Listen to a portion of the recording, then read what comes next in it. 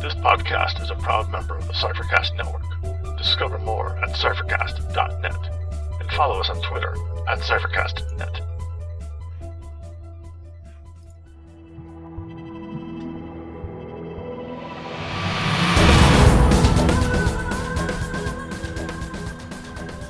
Welcome to Incantations, an Invisible Sun podcast. I'm Scott. And I'm Dave. And we will be your guides along the path of suns. Today we sing one spell. With The Gaze Turns Inwards to See Real Beauty, we talk about the Maker's Matrix. Join us on the path of suns, and we may uncover a secret or two.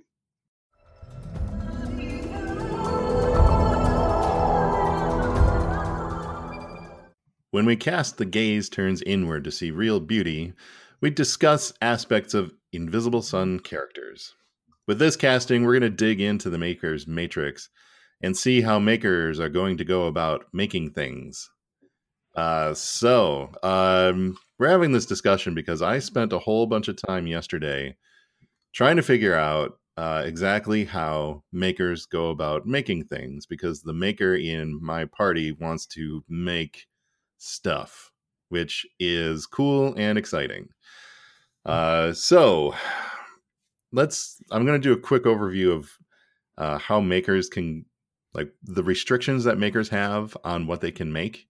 And then we're going to just dig into the Maker's Matrix and see how that actually functions. So first degree makers, they're going to be able to make objects of power and ephemera of up to level 4. And that cap is going to increase as they go up in power within the order of makers. Second degree gets to do up to level 6. Third degree goes up to level 7.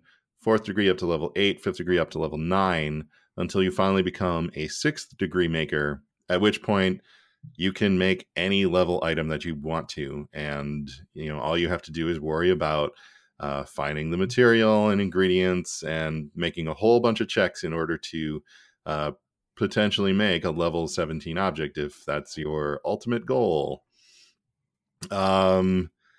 So that's just a quick little restriction that I wanted to put out there, because it is important to know that if you have a maker that wants to craft a certain item that has an effect level that is beyond their skill, their degree in the order of makers is going to determine that.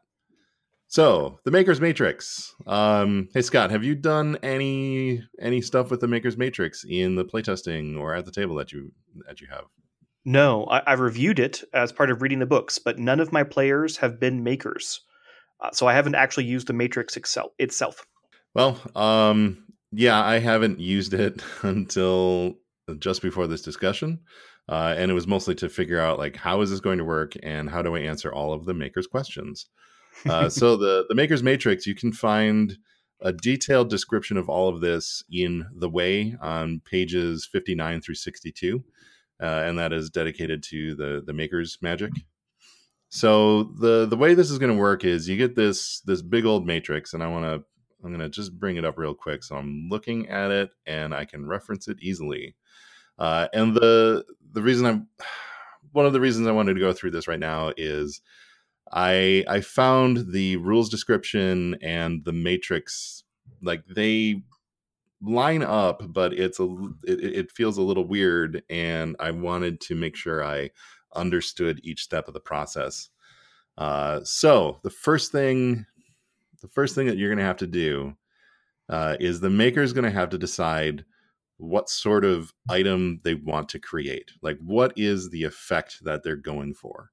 And in practice, this feels a lot like a weaver weaving a spell. The maker comes up with the spell effect or the effect that they're going for, and then there's a negotiation that's going to happen here with the GM, where you consult the effects by level table, and you make a ruling on what you think a given spell effect is going to be, and that is like the first step that you're going to take to figure out, like, how powerful is this item that they're going to be creating. And as we know, if you're a first degree maker, you're not going to be able to make anything that is too powerful. Level 4 is your cap here. But this is going to get modified by the type of item that you're going to be creating. So let's say you want to make an item that will impact the emotional state of anybody who views it. You want to impart some emotion on them. You want them to be impressed with this. If you consult the table, that's going to be around a level 3 effect, in my opinion. And that's one of the fun things about the level by or effect by level is it's interpretive. And my interpretation is that that's around a level 3 effect. That's within the realm of a first degree maker's ability. So once we have that established, we move on to the next step, which is determining if you're making an object of power or if you're making an ephemera object. So the difference here would be an ephemera object is a one-use item, while an object of power is going to have a depletion level. So this table is in the way, and it will it lists out the different impacts that this choice is going to make on the desired level of your object. So if you want to make an ephemera object, it's going to reduce the desired level by 1. So that example that we had where we said imparting this emotion on viewers is level 3. If it's an ephemera object, that brings it down to just a level 2 item. It can only be used once, but hey, now it's going to be easier for you to make. If you're going to be making an object of power, the baseline is you're going to have a depletion level of 0 to. Hold on a second. Let me grab my book and double check. I want to say 0 to 4 is the baseline depletion level, and that basically means that your effect is going to wear off. What is that? 50% of the time? Yes, 0, 1, 2, 3, and 4. Yeah, 50% chance of that just wearing off. 0 to 4 or greater. So if you want to reduce that depletion level, like let's say you want to go to a 0 to 2 depletion level, then that's going to be +1 to your item's level.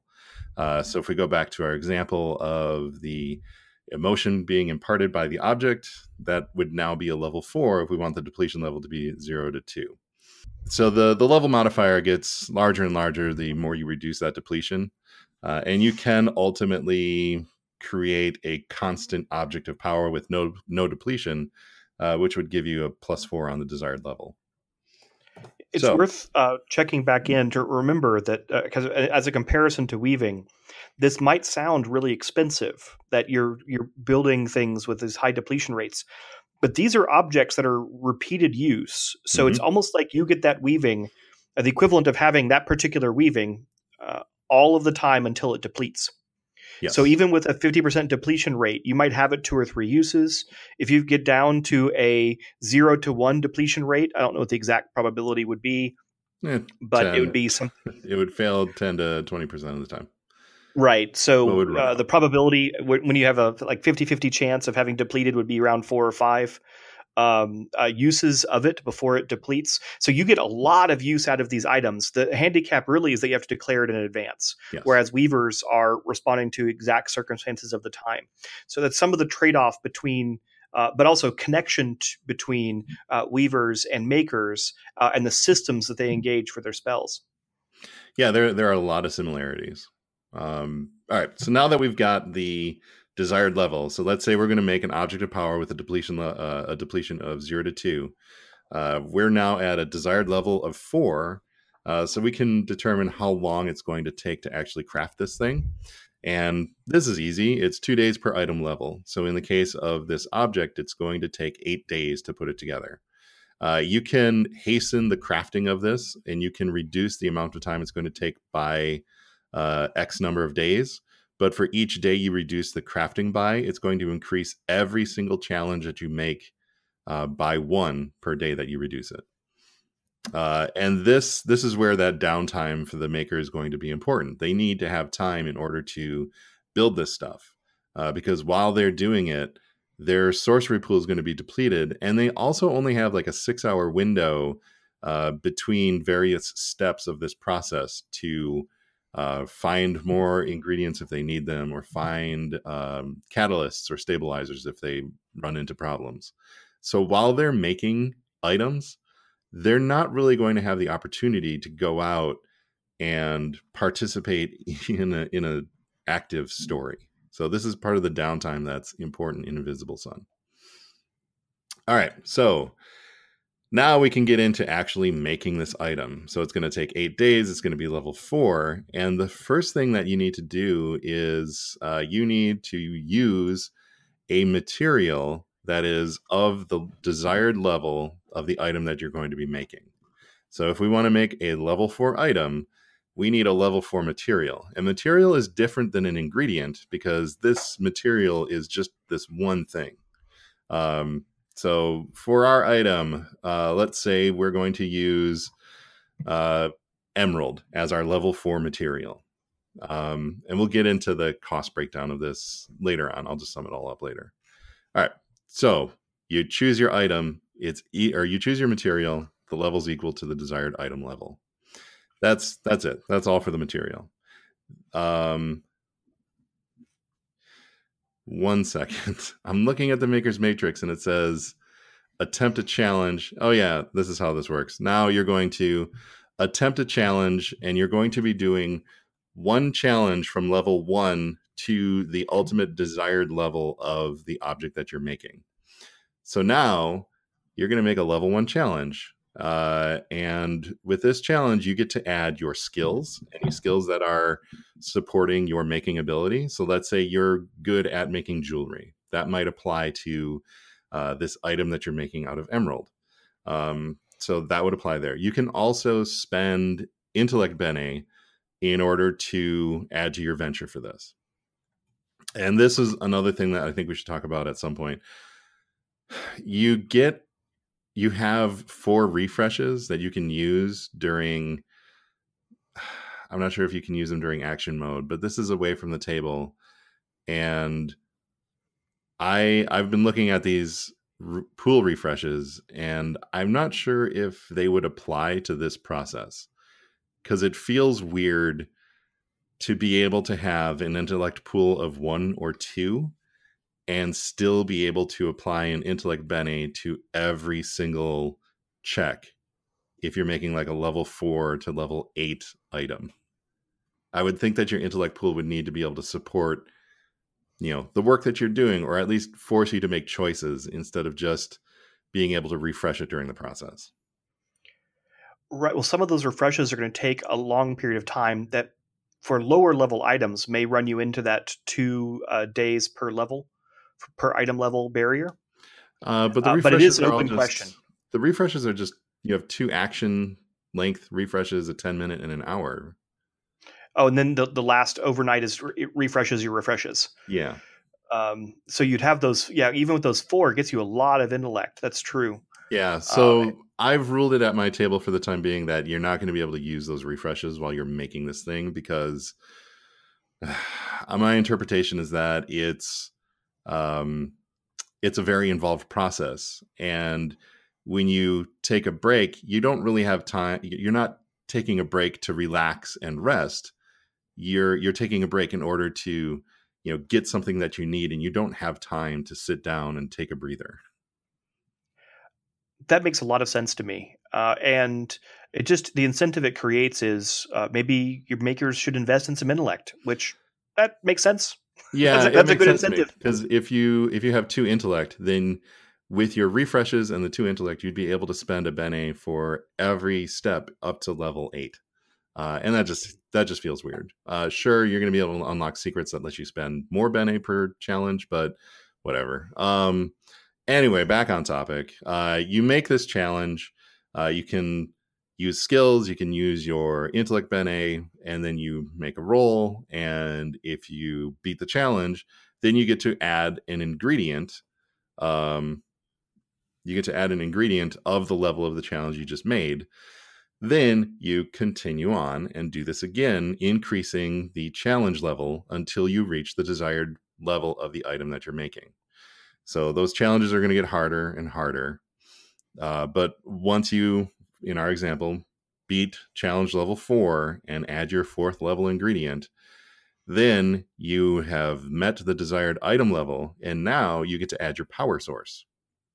So the power source here functions very much like the ingredient again. You use a power source that is equal to the level of the item that you're creating. And then you make another challenge. This time the challenge is going to be the level of the item plus 1. Or it's going to be level X plus 1, because X can get modified in some other ways that we'll find out later on. So if you succeed at this, you install the power source, and you've created your item, and it's all done. And that now has taken us 8 days of development mode time. There are things that can go wrong. If you fail at one of your challenges while adding ingredients, you have a couple of opportunities to try and recover the work that you've put into it. So the first time you fail at one of your ingredient tests, you have the opportunity to add a catalyst. So a catalyst is another item that a maker can use in this process.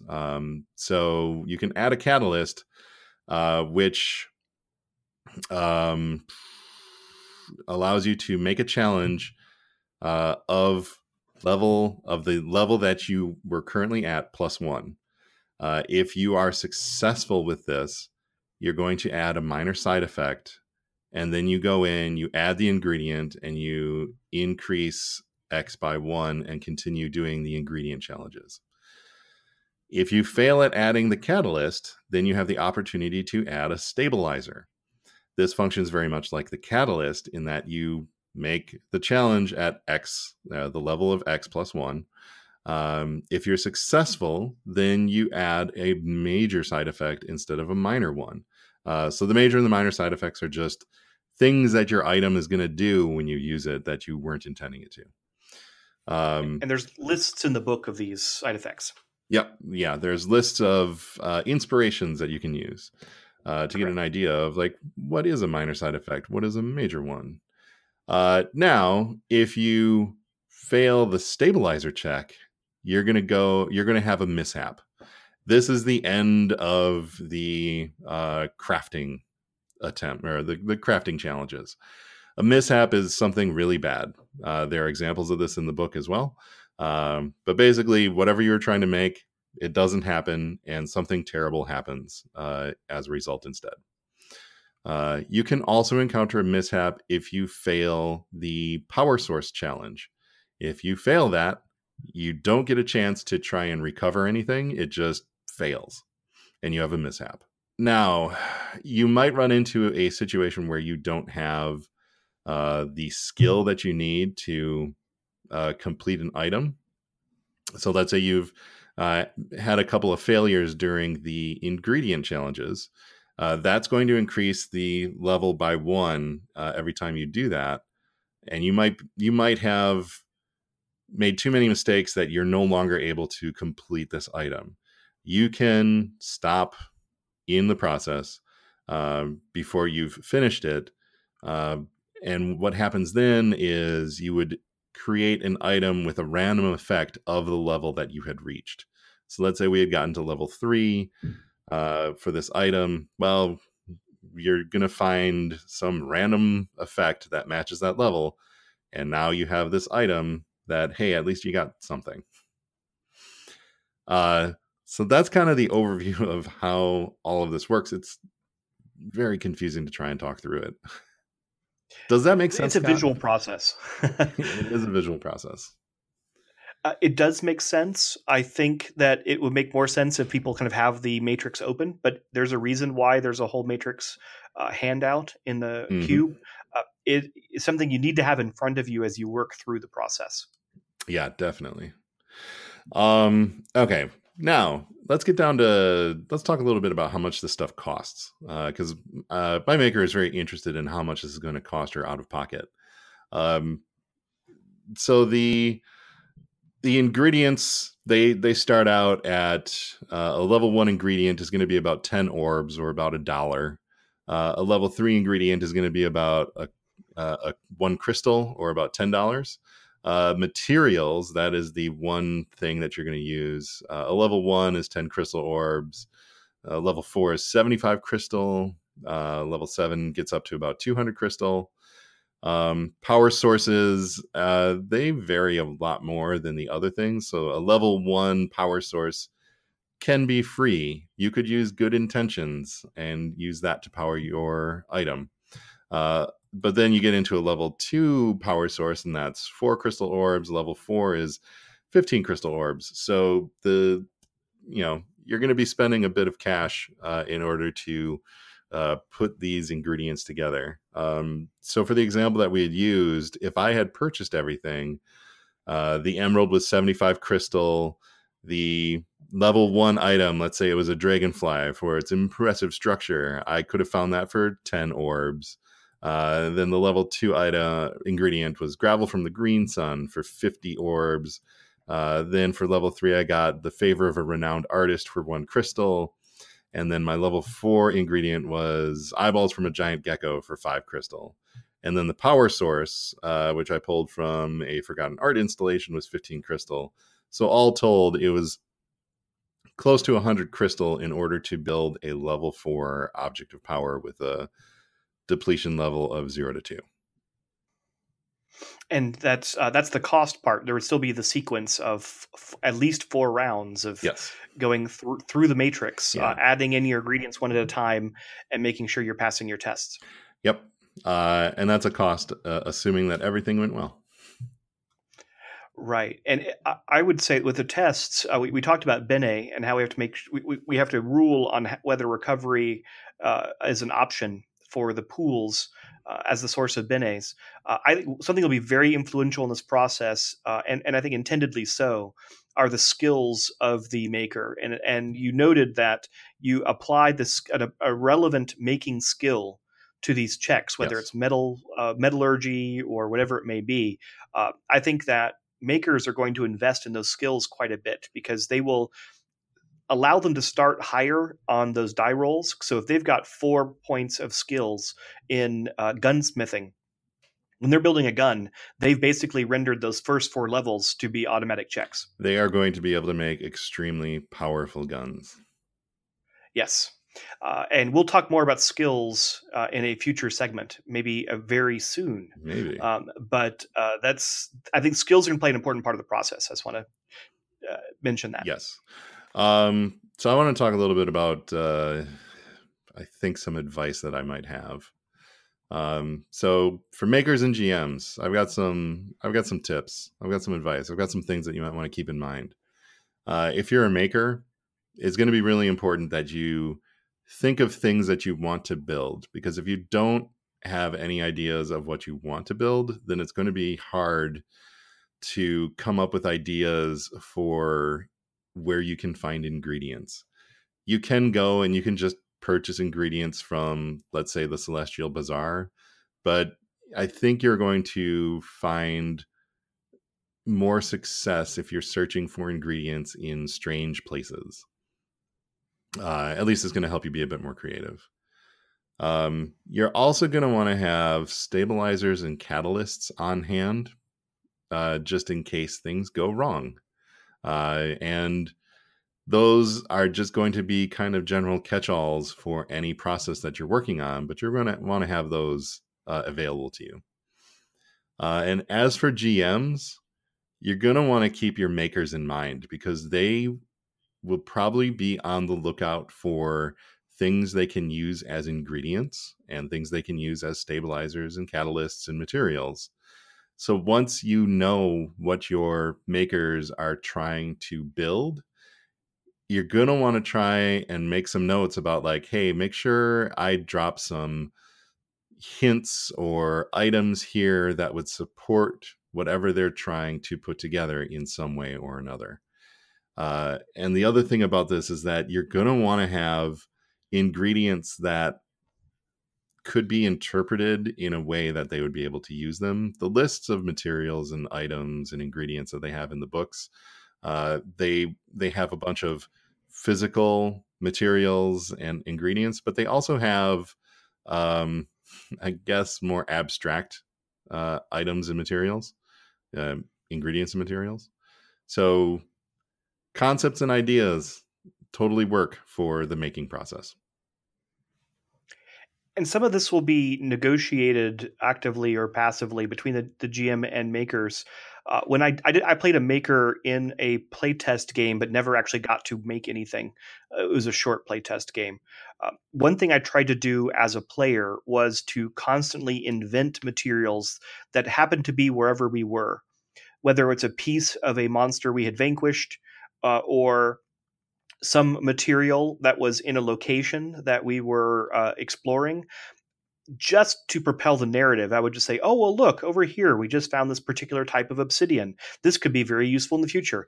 I didn't have anything in mind, but I wanted to keep the collection of materials relevant. And even if after that particular session, the GM would say, that's actually not going to be useful at all. I want you to, I want these particular things for what you're making.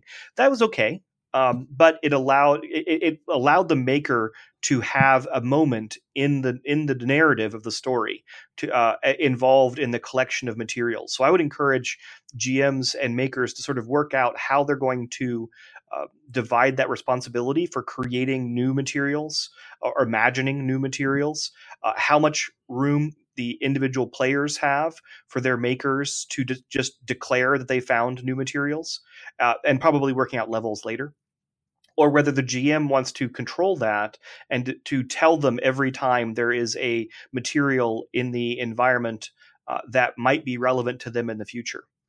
I would prefer to offload all of that onto the players. But some GMs might want to maintain some control, and there will necessarily be negotiations between them about what level material it is and when some material can be used for some making.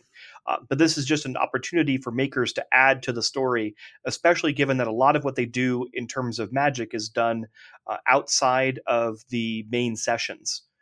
So want to have a role in those main sessions for the makers, and the collection role can be that role. Yeah. And it's not so much about for me, it's not so much about controlling, what they can find. It's more about prompting them so that they have a reminder that says, hey, there's stuff out here for you to find, and I'm giving you some opportunities. But yeah, definitely take it into your own hands and run with it. Right. I think GMs, even in almost all cases, will at least have to start by prompting and saying, "Oh, by the way, Maker Vizsla, you notice these things while you're walking around here," and then between sessions, say, "I made those up," but you remind players you should feel free to whatever level you negotiate to make those sorts of things up as we go along. And so you can just say that you found something in a location, or you can just say that you've got the gecko eye from vanquishing the giant gecko, or whatever it may be. But you can talk about how you want to involve the player in the creation of the setting. In this case, it's the creation of the ingredient list. Yeah. And one of the things that I've been talking to my maker about is a lot of the lower level stuff. It's not terribly important how you find it or where you find it. But when we start talking about these huge and important items that you want to create eventually, that's when we're probably going to start talking about how are you going to find this level 8 ingredient, because it's not anywhere under this sun. What are you going to do about it?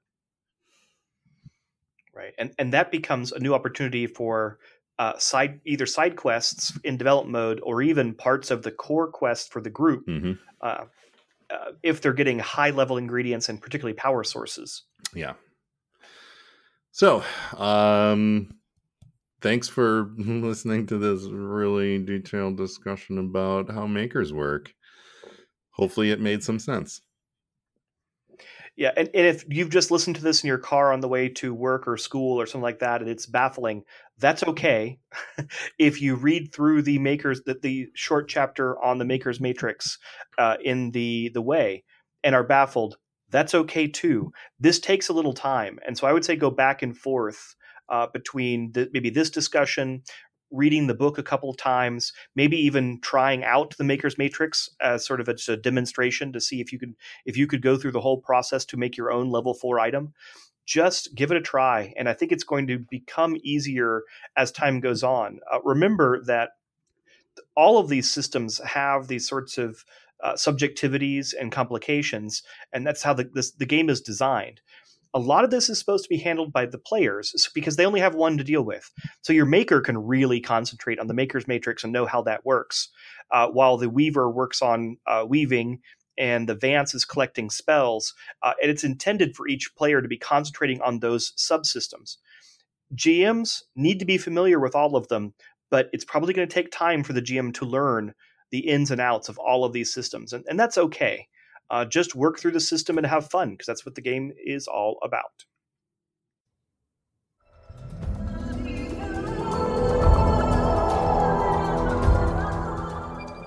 This ends our walk. Maybe you discovered something today. Maybe you need to look closer. The music was titled Beyond from Wes Otis and Plate Mail Games. It is available from DriveThru RPG. Invisible Sun is the intellectual property of Monte Cook Games. You can find a link to their website in the show notes. You can find our blog at incantationspodcast.blogspot.com or email us at incantationspodcast@gmail.com. You can find me at Agonseer, that's at AGONSEER, on Twitter. And you can find me at Tex_Red on Twitter. So please leave us a rating and a review on iTunes or whichever podcast app you are using. It really helps us out. We also like seeing ratings and reviews, whether they're good or bad. Or else just tell a friend about the show. That's another great way to get the word out and help people find us.